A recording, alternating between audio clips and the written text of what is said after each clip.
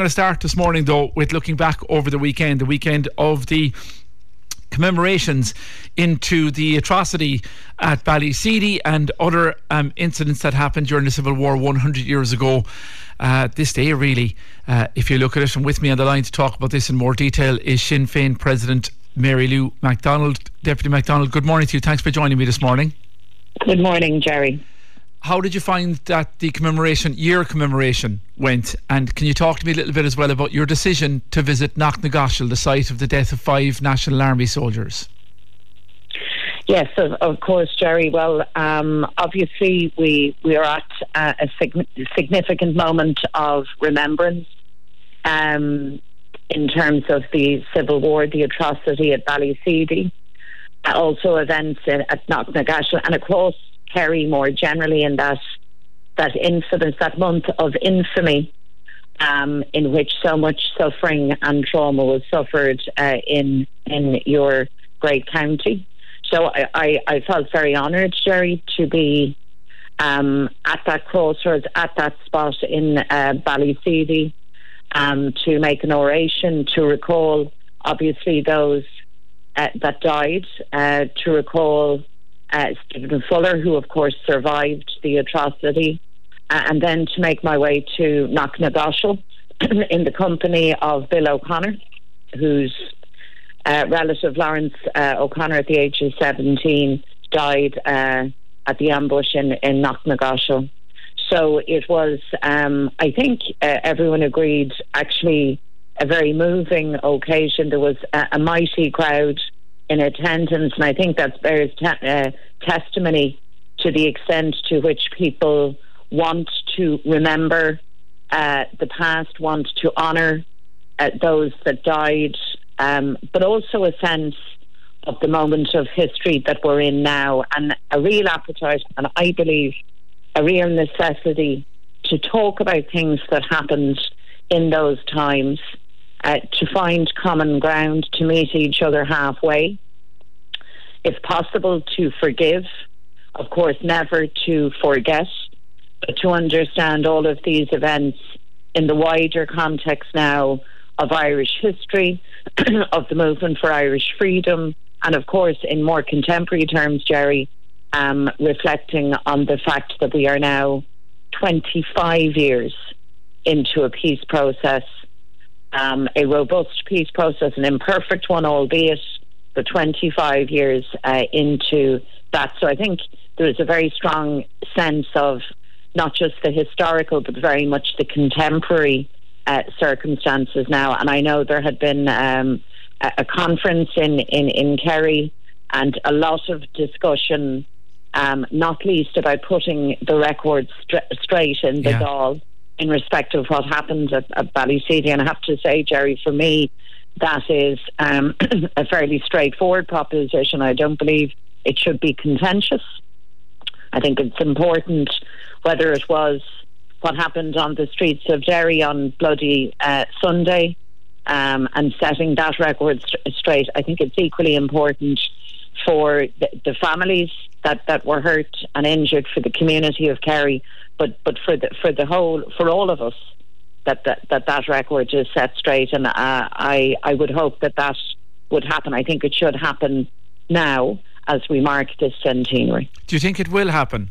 A letter has been written to Con Corla, and it may be a question of maybe adding an amendment on to what General Richard Mulcahy read into the Dáil that time, that it should happen, or probably likely will happen, do you think?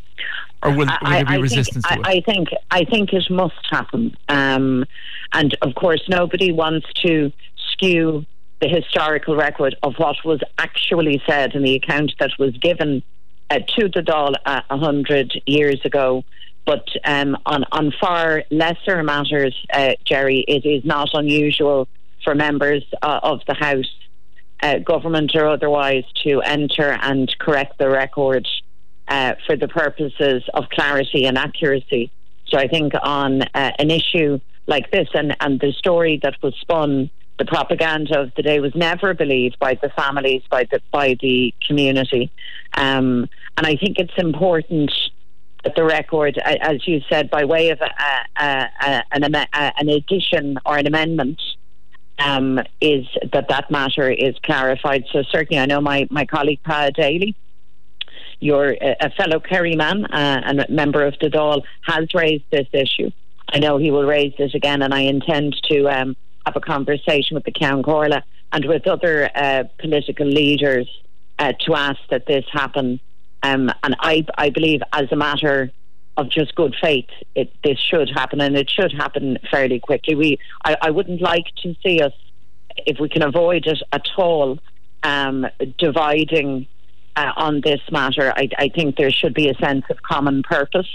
We talk a lot about reconciliation. We talk about dealing with legacy matters. Now let the political system and political leaders lead from the front on this matter. Can I ask you, just on that trip to Knocknagoshel, did you break with precedents? Would former leaders of Sinn Féin have done what you did, given the importance within your party of remembering people who have lost in at various stages of the struggle, that you went to the other side effectively? Yes, it was the first. That is for sure. And I just think the timing of this is right, Jerry. And for me, politically, but also on a personal level, this is a very important moment and an important matter. As my own grandmother lost her brother to a firing squad, a Free State firing squad, in the Curragh camp in December 1922. And I know through my own family how a trauma like that doesn't end, and the grief of it doesn't stop after one generation or even two. It becomes part of the backstory, the history of your family. And I know how important it is that remembrance happens, that we remember that the men who were executed or who died, those that died at Ballyseedy, there were people with families. They have families yet living in the community, and equally those that died at Knocknagoshel. And I think, as a matter of humanity, and as Irish men and Irish women, a century on, we need to have the record straight. We need not to forget. We should never forget what happened in the past, because we learn from that.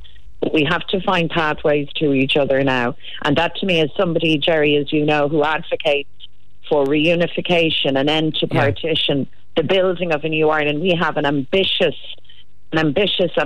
plan for this country to reach our fullest potential and opportunities. And I know that to do that, there has to be a reckoning on these matters, and I feel a sense of purpose in leading on that. Yeah, and you said, look, I think we're big enough and Ireland is strong enough, our peace process robust enough for us to address these issues and meet each other halfway, and to be forgiving of each other ultimately, if we can find that in ourselves. You said that as part of, I suppose, reaching out and meeting halfway. But another part of your speech I wanted to pick you up on from yesterday, you said, look, this civil war was first and foremost a counter-revolution fostered by a British Empire that was losing its grip on rule in Ireland, an offensive carried out by reactionary forces against the Irish Republic, against a vision of equality that motivated the fight for freedom. At the very centre of the war was the conflict between two visions of Ireland: a new Ireland for the working class, united, free, socially just, and an Ireland that would continue to be run by those at the top, a treacherous switching of the British ruling class for one that was homegrown. Are you not, with that comment, undoing the work you did by going to Knocknagoshel, suggesting that the Ireland that we have now was set up by the British, and kind of disregarding all of the work that's been done over the last 100 years to improve the lot of Irish people, and the 78% vote of people at that time in favour of the treaty? Jerry, I'm an Irish Republican. I believe that the partition of our country was wrong. I have very firm views, and nobody should be surprised to hear that. I believe that James Connolly predicted the carnival of reaction that we came to see with the partition of our country and all that came from it. And listen, I mean, I'm a person who grew up in the 1970s and 80s. We're in my own family now, and I could list for you very, very happily the many, many successes that we have had as an island, and indeed that this state has had, and I would happily do that. But I would also say to you that fundamentally, structurally, 100 years ago and more, a huge wrong was done.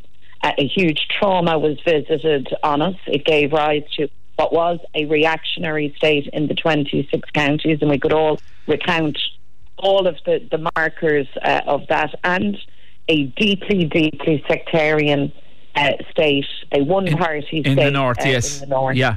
So I'm simply recording as a matter of history and a matter of strong conviction on my part. That is what happened. That's the bad news. The good news is that we do not simply have to be victims of our history, any of us. That it is within our grasp, in our time, in our way, to actually correct for those things and to chart a new way forward. And I am. But so the point I was making, I suppose, is through your speech, you talked about the Magdalen laundries, the mother and baby homes. You're talking about, suggesting that a new elite took over 100 years ago. That's still in control today, and we'll never have a proper Ireland until that is undone. You're tying a link directly back to 100 years ago, when a lot has happened in between, and you're painting the Republic, the 26 counties, as a British construct that basically we were duped. And the people who were involved in the National Army side, the Free State side, were just carrying out the work of Britain. And there's a lot of people in this country who would completely reject that. They would say the Civil War is a total tragedy, that the Civil War in itself and the decision made by the Republican irregular side caused a lot of the damage that took years to undo. Counter to what you're saying. Well, look, and those two viewpoints and those two analysis of what happened, it's like we say, even in terms of more recent history, there isn't a single narrative, and there are those who will advance that case just as you have stated there, Jerry, and will do so very articulately. I would simply say that the treaty was signed, and all that followed unfolded under the threat, the explicit threat by Lloyd George at the time of immediate and terrible war. So there was, at a minimum, I think we can all agree, a level of coercion, physical coercion, military coercion in what was to unfold. And look, I'm a very, very proud Irish woman. I am really, really proud of who we are, of all of us. I'm proud of everything that we have achieved. I'm also a realist, and I'm also somebody who can look at our society and in a spirit of compassion, but also in a spirit of determination, identify things that went terribly wrong. And just remember, Jerry, the last Magdalen laundry closed in 1996. Yeah. Not a century ago. Not that long ago at all. And I think we're lucky, Jerry, to live now as generations, not just the younger ones, but generations who now actually have the confidence and the space to name the things that went wrong. To name them, not to simply cast blame or point fingers, but to say we can fix it. Yeah. And the only way we will fix it is by fixing it together. And in the end, that is the reason why I was so happy to stand with Bill at Knocknagoshel and with him. And he lost his uncle, Lawrence. He was a 17-year-old kid, a child, a 17-year-old private in the Free State Army, and to lay those flowers yesterday with him. A privilege, and I think a marker of how far we've come, and just a foretaste of how far we can go. Okay, final brief point, and I know you're caught for time, but I just have to ask you about the situation in the north. Work continuing to be done on the Windsor framework. Michelle O'Neill has said the negotiations are over. Doesn't want the DUP to be given an endless period of time to decide its position on the framework. Do you think progress can be made, or maybe a resolution to this week? Or what are your hopes in the matter? I very much hope so, Jerry, and we said from the get-go the issues around the protocol that needed to be smoothed out, everybody was game on for sorting that issue. What had been missing was a good faith engagement by the British government. I'm very pleased to record that the new Prime Minister has changed that and has proven so far to be more pragmatic in his dealings with this matter. And the negotiations, as Michelle has said, are over. Thank goodness for that. there is a deal on the table, and it's now decision time for the DUP. For our part, we have been meeting with party members. I met with our team of MLAs. We are now actively ready, good to go, back into the Assembly, back getting government up and running to deal with the cost of living crisis, to deal with the challenges in health and housing, all of the bread and butter issues that affect the lives of every person, irrespective of political stripe. And I think it would be unconscionable that there would be further delay, further stalemate. We're now 9 months out from the election. All of us are still going through the complexities of this deal. Some of us, we need to see the legislation, we need to see implications for standing orders in the Assembly, and all of that detail needs to be ironed out. But my firm view is that that work can be done, should be done, must be done with a functioning Assembly and with the executive back delivering for everyone under the leadership of Michelle O'Neill. Okay, Deputy Mary Lou McDonald, that's where we'll leave it. Thanks very much for talking to us on the programme this morning. Thank you, Jerry. Sinn Féin leader, Sinn Féin president there,